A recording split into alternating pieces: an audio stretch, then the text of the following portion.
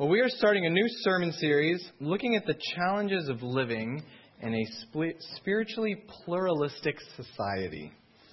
More than ever in U.S. history, our neighbors, our friends, our family, coworkers, we have vastly different views and values of so many things. We're awash in a sea of competing beliefs and ways of living. And whoever you are, whatever you believe, Christian or not, this can create significant challenges for how we live. But we often don't know why it's a challenge. We know it's a challenge, but we don't know why. And we get distracted by things that aren't the major challenge. So, obviously, we're going to look at this issue by going through the book of Judges. And you might be thinking when you hear that, no, you're joking. Why would you do that? Because if you know anything about Judges, it's not a feel-good, warm and fuzzy book.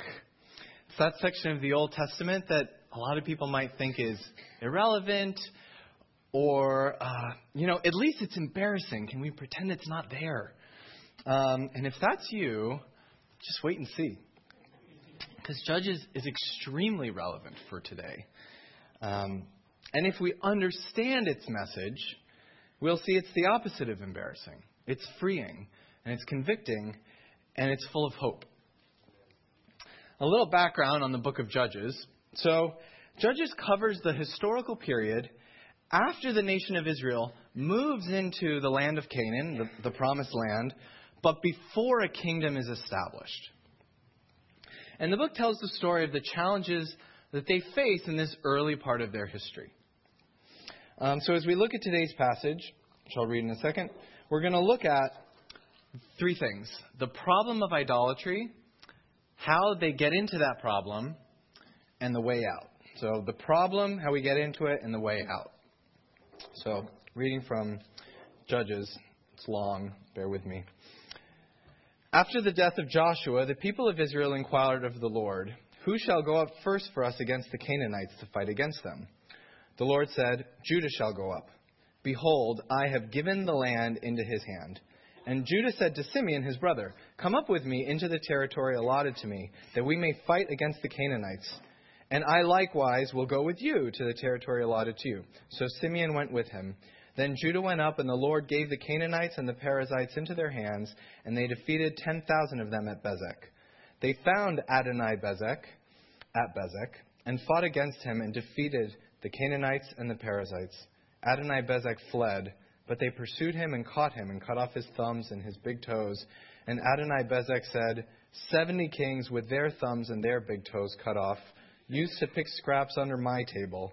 As I have done, so God has repaid me. And they brought him to Jerusalem, and he died there.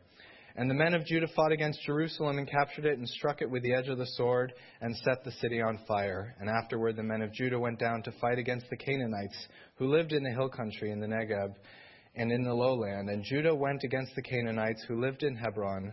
Now the name of Hebron was formerly Kiriath Arba. And they defeated Sheshai and Ahiman and Talmai. From there they went against the inhabitants of Debir. The name of Debir was formerly Kiriath Sephir. And Caleb said, "He who attacks Kiriath Sephir and captures it, I will give him Aksha, my daughter, for a wife." And Othniel, the son of Kenaz, Caleb's younger brother, captured it. And he gave him Aksha, his daughter, for a wife. When she came to him, she urged him to ask her father for a field. And she dismounted from her donkey. And Caleb said to her, "What do you want?" She said to him, "Give me a blessing. Since you have set me in the land of the Negeb, give me also springs of water." And Caleb gave her the upper springs and the lower springs. And the descendants of the Kenite, Moses' father-in-law, went up with the people of Judah from the city of palms into the wilderness of Judah, which lies in the Negeb near Arad. And they went and settled with the people. And Judah went with Simeon his brother, and they defeated the Canaanites who inhabited Zephath and devoted it to destruction. So the name of the city was called Hormah. Judah also captured Gaza with its territory, and Ashkelon with its territory, and Ekron with its territory. And the Lord was with Judah, and he took possession of the hill country, but he could not drive out the inhabitants of the plain because they had chariots of iron. And Hebron was given to Caleb, and as Moses had said. And he drove out from it the 3 sons of Anak. But the people of Benjamin did not drive out the Jebusites who lived in Jerusalem. So the Jebusites have lived with the people of Benjamin in Jerusalem to this day. The house of Joseph also went up against Bethel, and the Lord was with them. And the house of Joseph scouted out Bethel. Now the name of the city was formerly Luz. And the spies saw a man coming out of the city, and they said to him, "Please show us the way into the city, and we will deal kindly with you." And he showed them the way into the city. And they struck the city with the edge of the sword, but they let the man and all his family go. And the man went to the land of the Hittites and built a city and called its name Luz, and that is the name to this day. Manasseh did not drive out the inhabitants of Bethshean and its villages, or Tanakh and its villages, or the inhabitants of Dor and its villages, or the inhabitants of Ibleam and its villages, or the inhabitants of Megiddo and its villages. For the Canaanites persisted in dwelling in that land. When Israel grew strong, they put the Canaanites to forced labor, but did not drive them out completely. And Ephraim did not drive out the Canaanites who lived in Gezer, so the Canaanites lived in Gezer among them. Zebulun did not drive out the inhabitants of Kitron, or the inhabitants of Nahalol, so the Canaanites lived among them, but became subject to forced labor.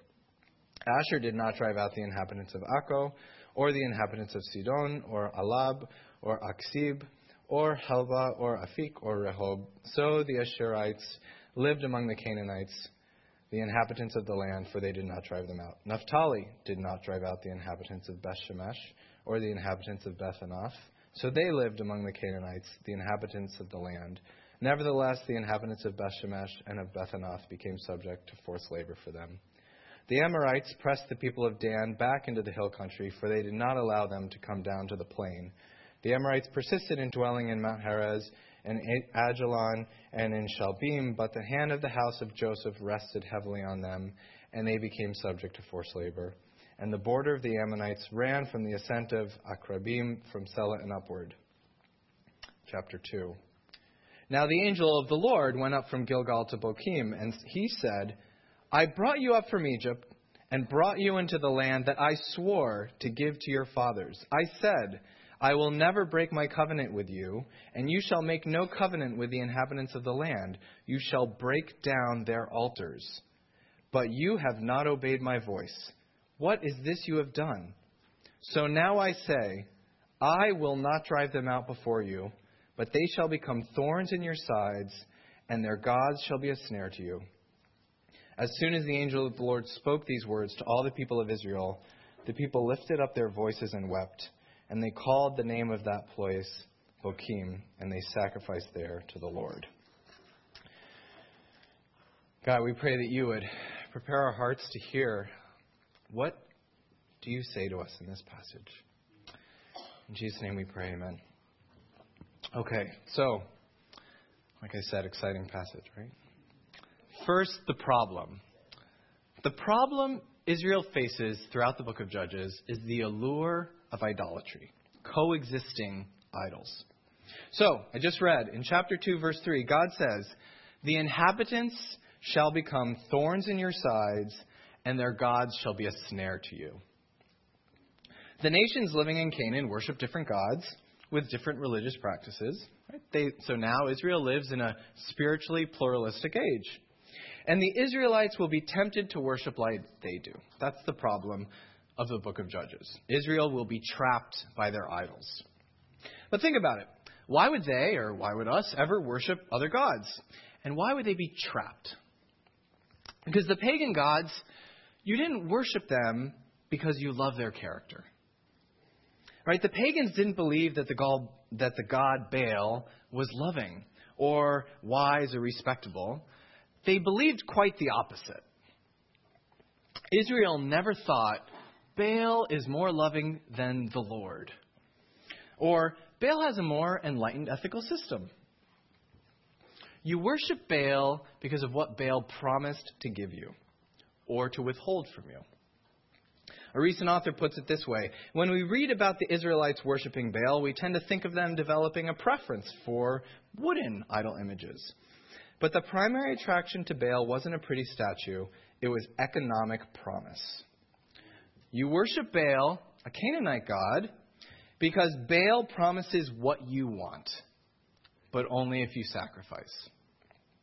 And crucially, Baal is the way you get ahead in Canaan. You see, the idea back then was that every place had a regional god. In Canaan, you worship Baal if you want success. This is the way you get ahead. You aren't going to succeed if you don't worship Baal because Baal is the regional god. You aren't going to have the life you want if you don't sacrifice to this idol or to that. And now, if you're thinking, oh, people back then were so naive, worshiping statues, we're so much more sophisticated today, then you still don't understand idolatry. Because idolatry in the Bible is loving anything more than God. Idolatry is taking something in this world, financial success or security, romantic love, comfort, power, status, whatever it is, and making that the thing we most desire. We make something an idol when we take a created thing, which is good, and we make it the object of our devotion. We make it the thing we live for and we fight for. And that's why in Ezekiel chapter 14, God tells Israel that they have taken their idols into their hearts. The issue is not just the statue, it's here. And when we long for that thing more than God, we look anywhere to get it. That's why the Ten Commandments start with, "You shall have no other God beside me," and end with, "You shall not covet." Because you don't break any other commandment without breaking the first and the last.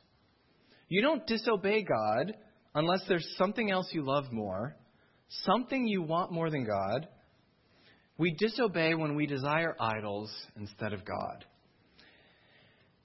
And whenever you want something more than you want God, you will look to some created thing to give you your ultimate desire. And you will disobey God in order to get it. And this is what's so amazing about the book of Judges. We don't see outright rejection of God in favor of Baal. They don't leave one altar for the other. They don't, leave one religion for the next. Israel's problem is coexisting idolatry. Israel worships the Lord, and they also worship the gods of the nations. Their worship of God has completely changed as a result, as we'll see. But Israel does not stop worshiping the Lord outright.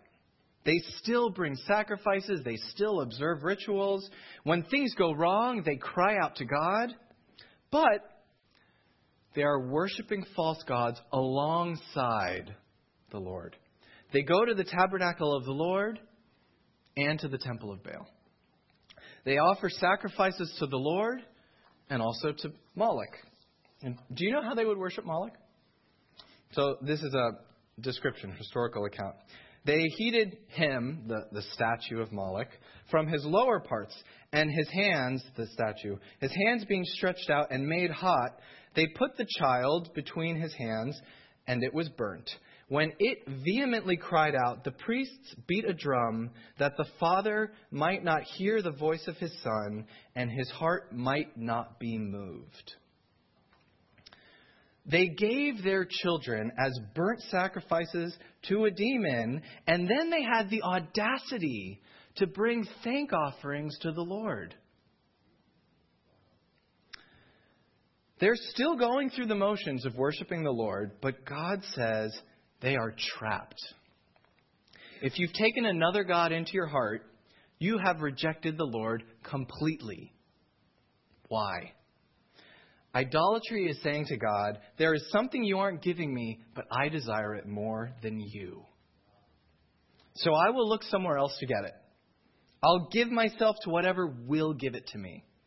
I will sacrifice at that altar if it will give me what I want. Idolatry is saying, God, you've let me down. I need this.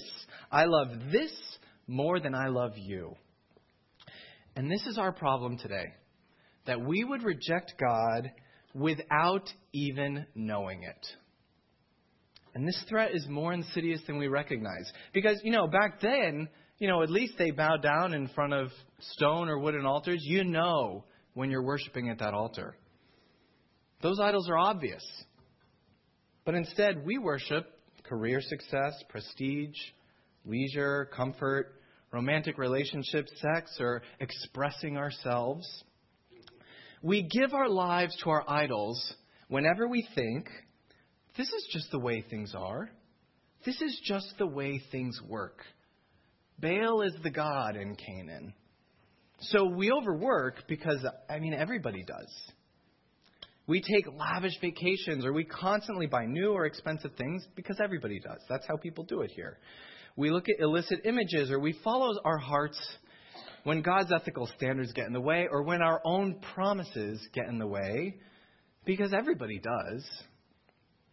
We cut corners, we shade the truth, we take credit for others' work, but you have to do it this way or you won't survive. And that's how the Israelites were reasoning too. We haven't rejected God. This is just what you have to do if you're going to survive in the wilderness. God says, no. You need to drive out the idols around you. You must completely drive out every false god before it can ensnare your heart, without your even knowing it. So our problem is the allure of idols. Second, this passage tells us that we get into this problem because we won't obey God. God says, in chapter 2, you have not obeyed my voice. What is this you have done? What's going on? Let's remember this incident in the historical context. So over 400 years before this passage, God promised Abraham that God would bless him and make him a blessing to the nations. So God would give Abraham and his descendants an inheritance, a land of their own. But first, Israel would be enslaved in Egypt. And then the Lord rescued them just as he promised. He had compassion on their suffering. He set them free with miraculous signs and wonders. And now, God has taken them into the promised land, into Canaan. And God told the Israelites, he said, I am giving you the land. I will be with you. I will drive out the inhabitants before you, and you must completely drive them out. I will drive them out, and you must completely drive them out. Remember, God had done amazing supernatural things, right? They had seen plagues in Egypt, parting the Red Sea, feeding them with manna from heaven. And now God says, your hearts will lead you astray. You will forget how much I love you. You will be trapped. If you go and live among these people, this idolatrous people, you will be trapped by their idols, and you will burn your children to Moloch. And he says, that's why you must drive out the nations before you. You must completely drive out the idols before you. Now, I want to address a challenging topic very briefly. Because first, you might wonder, how could God tell them to drive out the nations like that? Was God being unjust? Was God commanding genocide on innocent people? And these are difficult questions to answer fully, and certainly I don't have enough time, so let me just briefly scratch the surface. God said the reason he was using Israel to drive out the nations was not because Israel was deserving or better. They weren't. God made that really clear in earlier books. God said he was driving out the nations because they were utterly, completely wicked. In fact, this fascinating passage. In Genesis 15, when God first makes his promise to Abraham, he says this puzzling thing.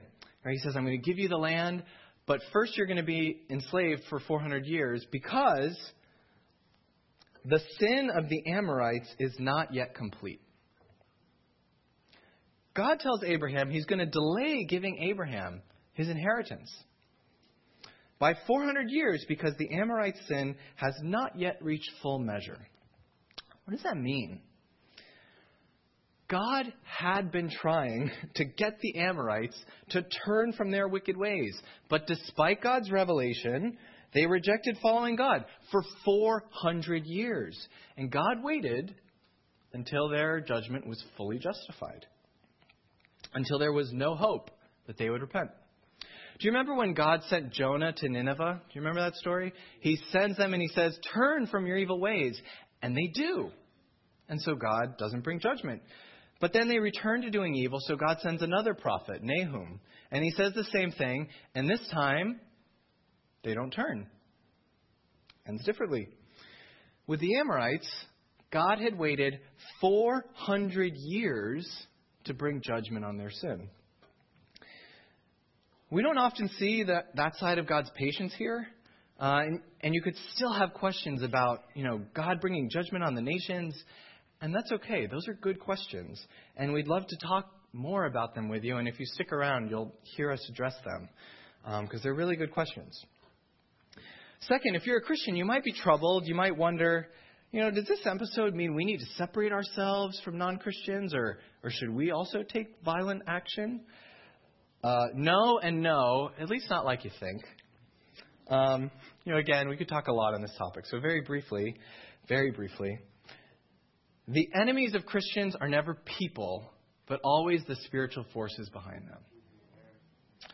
And the weapons of Christians are sharing the good news of gospel lovingly, caring for the poor and needy, and loving our enemies. The early Christians did a better job caring for pagans dying of the plague than the pagans did, often contracting the plague themselves. Right? The people who wanted them dead, they were giving their lives to serve. So, yes, aggressively fight spiritual darkness by loving like Jesus did. And if you're wondering, but how does this passage and what Greg just said, how do those fit together? Let's have those conversations too. Those are good questions. So, God knows that Israel will be trapped by the idolatry and evil of the Canaanites, and God knows it will lead to their oppression. But Israel ends up in this situation because they won't obey God. Now, chapter 1 describes the conquest of Canaan following the death of Joshua. And from a human perspective, this is a largely successful conquest. They mostly take the land, and they put the inhabitants to forced labor. And you know what? That's the way of the world. Because you conquer a people, and you make them your laborers. Because that guarantees military and economic success going forward. But they don't completely take the land, right? By the end, the Israelites fail to drive out the inhabitants. And we're told here it's because of lack of military strength, right? The other nations have chariots. Now, this chapter tells us a lot more than just what happened. This is the first example of the subtlety of the author. Okay? We go through chapter 1 and things start out good. God tells Judah to go, and they go. Right? Good start. They have victory. But did you notice they also asked Simeon to come along? You might say, well, that's just good military strategy. But anyways, we keep reading. Then there's this story about Othniel, Caleb's daughter. And Caleb's daughter here, she just exhibits great obedience and boldness. But that story is being repeated from Joshua. That story kind of belongs in Joshua. It's not really Judges.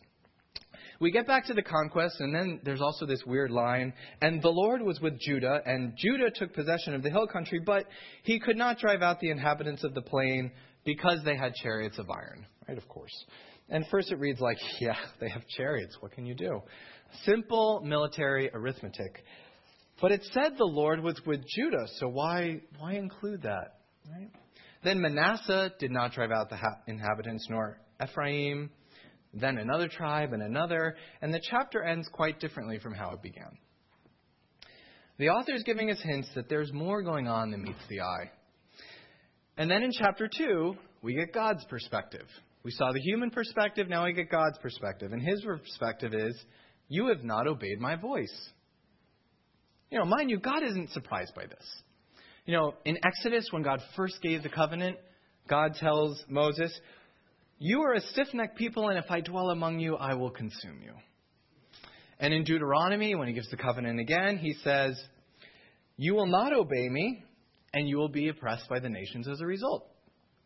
And then Joshua, just before this chapter, literally one chapter ago, he says to everybody, who will you serve, the Lord or the God of the Amorites? And they all say, we'll serve the Lord. We'll serve the Lord. And immediately Joshua says, no, you are not able to serve the Lord, for he is a holy God. He is a jealous God. He will not forgive your transgressions or your sins. So God expected this. And still, our disobedience matters. Humanly speaking, Israel couldn't take the land. There were chariots. The other nations were stronger. And now, humanly speaking, Israel is right. They couldn't do it. That's the lesson of chapter 1, we think. We couldn't do exactly what God asked. Because that's the way the world works. Also, they had chariots. God driving them out completely is unreasonable. But God says, no, your problem is not that you can't do it. Your problem is you won't do it. God said that He would drive them out. God says their problem is they won't obey. And when God says He will do something through us, that means we can do it if we will do it. God was going to drive the nations out through the obedience of the Israelites. They could do it if they would do it. God's command might not always make sense, quite often, but obedience means trusting God's strength, not our own. When Israel said we couldn't do it, they were trusting in their strength, not God's. Because God said He would give them the land. God basically said, yes, it's impossible to you, but trust in my strength. But they didn't trust God's strength. They rejected the promises of God. Now, where are you struggling in your life to obey God? Where do you think, I just can't do this? But really, your problem, my problem is we won't. I can't admit I've made a mistake. You can't be vulnerable like that. Or I can't take a Sabbath. I can't turn off. There's a reason everybody works these crazy hours, and I can't survive if I don't. I've spent my whole life investing in my career. I just can't sacrifice that now. No person is worth it. No person is worth my career. No spouse, no child, right? Just bang the drum so my heart won't be moved. I can't say no to these desires. I mean, sure, it never leaves me feeling good afterward, but, leave my phone or my computer outside my room. I need to sleep with it right here. I can't change my life. I can't change the way I'm living. What I've been through, you can't expect me to change after that. I can't confront that person. I might lose the friendship. I can't be the one to tell them the truth that they need to hear. Or if I talk about Jesus now, it'll cut off future evangelism opportunities. So we'll just keep talking about these things. Or I've got to take care of my family first. If I sacrifice for others, can't do that. I can't do that. Or forgive my enemies? No. You can't forgive. You can't survive if you forgive. Whatever we won't do, whatever God is calling us to do, but we feel like we can't, we are rolling out the welcome mat to idols in our life. And they will ensnare us eventually. Do you know why we struggle with doubts? Because we don't obey God with radical, wholehearted, risk-taking discipleship. So that's our problem. We reject God or we struggle in our faith because we won't obey God completely. So we've seen the problems of idols and of disobedience. So what's the solution? Well, to see the solution, we need to see the full story of Judges. Because Judges is masterfully crafted to tell us how we ought to live in a pluralistic society. And it might sound surprising, right? Really, Judges? Yes.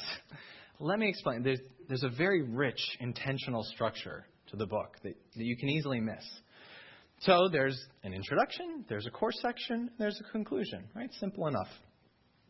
Well, but actually, it starts out with two twin introductions. So there's the passage today, and notice today's passage started by talking about the death of Joshua.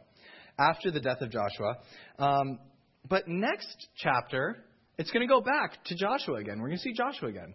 There's two introductions. This first one sort of sets the background stage. And then the next one introduces the theme that's going to repeat throughout the core section of the book. And the theme is this. Israel is stuck in cycles of rejecting God, experiencing oppression, but finally being set free by a deliverer before they reject God and experience it all over again. And then the core section of the book is the main narrative that tells that theme again and again and again. And with each cycle, the story is told a little differently. And with each cycle, we see a downward spiral.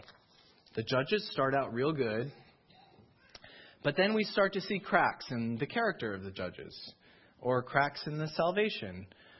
The lows get lower, and the highs, well, you'll see. And then finally the book concludes with these twin appendices. Sort of takes a step back to recast the story to make the author's point. And these, if you know, these are not easy bedtime reading. Don't put your kids to bed reading these chapters. And don't look there for spiritual heroes either. They're terrifying pictures of what Israel looks like in its sin.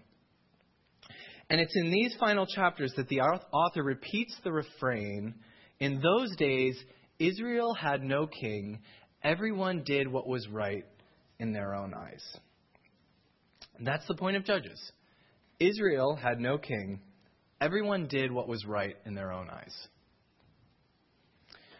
Remember, the problem is that the nations shall become thorns in your sides. Their gods will be a snare to you. But most of the book is not about Israel's sin.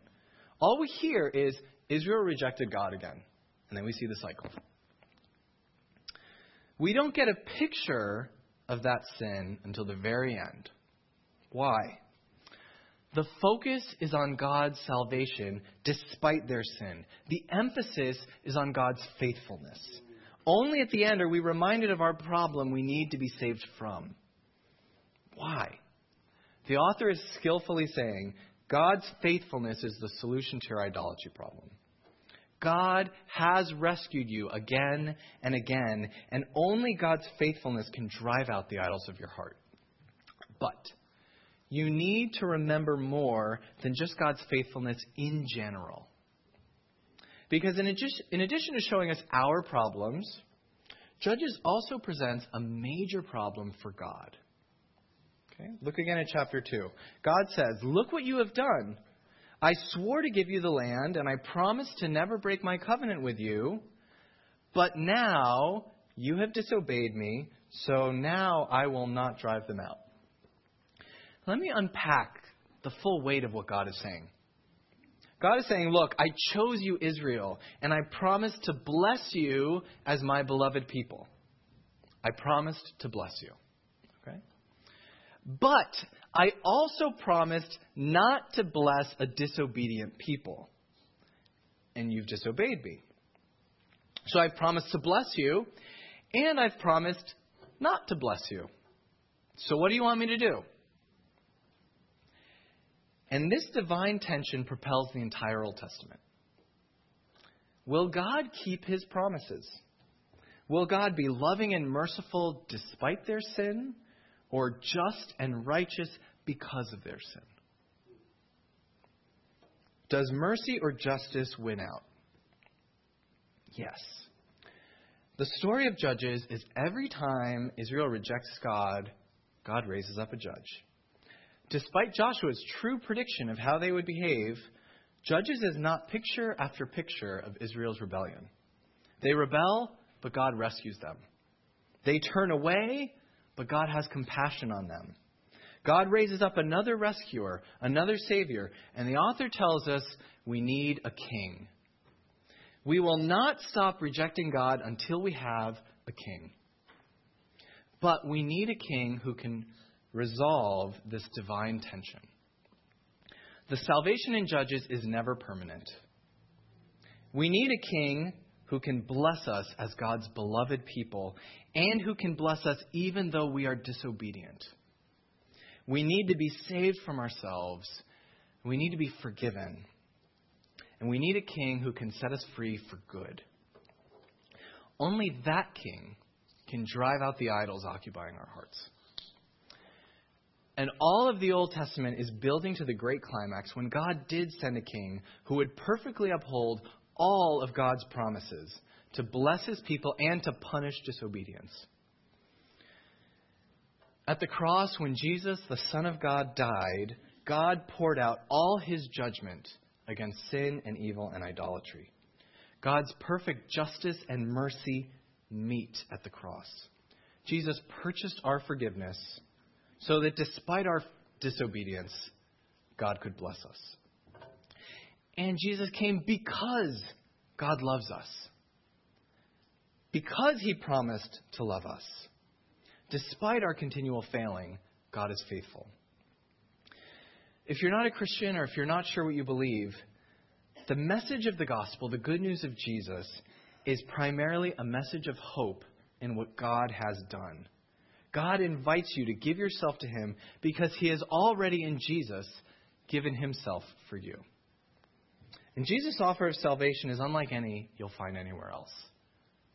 Because if God's promises are not conditional, if God looks at evil and idolatry and is not moved, then what hope is there for the world? Because look around.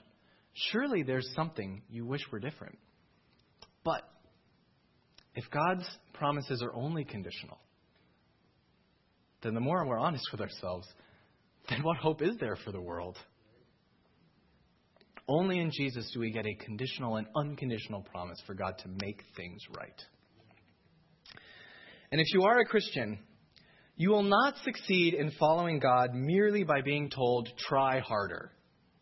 When our hearts are captured by the idols of this world, we need to replace them with a stronger devotion, a greater worship. And only by seeing God's unrelenting, costly, sacrificial, steadfast love for us can we unseat the idols of the world and follow Jesus, our true King. Do you know why God calls us to radical, costly, risk-taking discipleship? Because he is faithful. God invites us to follow him in ways that don't make sense because God keeps his promises. You can follow God when it doesn't make sense because God is faithful and keeps his promises.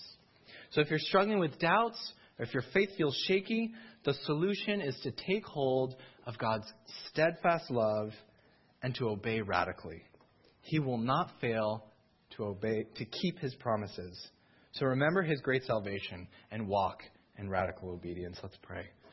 God, we thank you that your word is true, as true today as it was thousands of years ago. And God, we pray that we would love you wholeheartedly because you have, since all eternity, loved us with an unrelenting, steadfast love. God, we pray that you would unseat the idols of our hearts.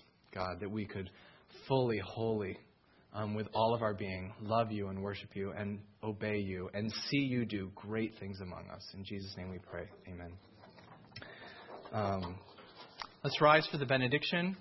If you have questions, we'd love to talk to you. Anybody who's a leader in the church, and unfortunately a lot of them have left. So you can talk to me or Bryce. But also, if you want prayer for anything, I would love to invite you up and to pray for you. And if a line shows up, other leaders in the church, you may come up and don't make people wait. May the grace of the Lord Jesus Christ and the love of God the Father and the fellowship of the Holy Spirit be with you all. Let us go forth proclaiming our Savior's death and resurrection until he comes. Amen.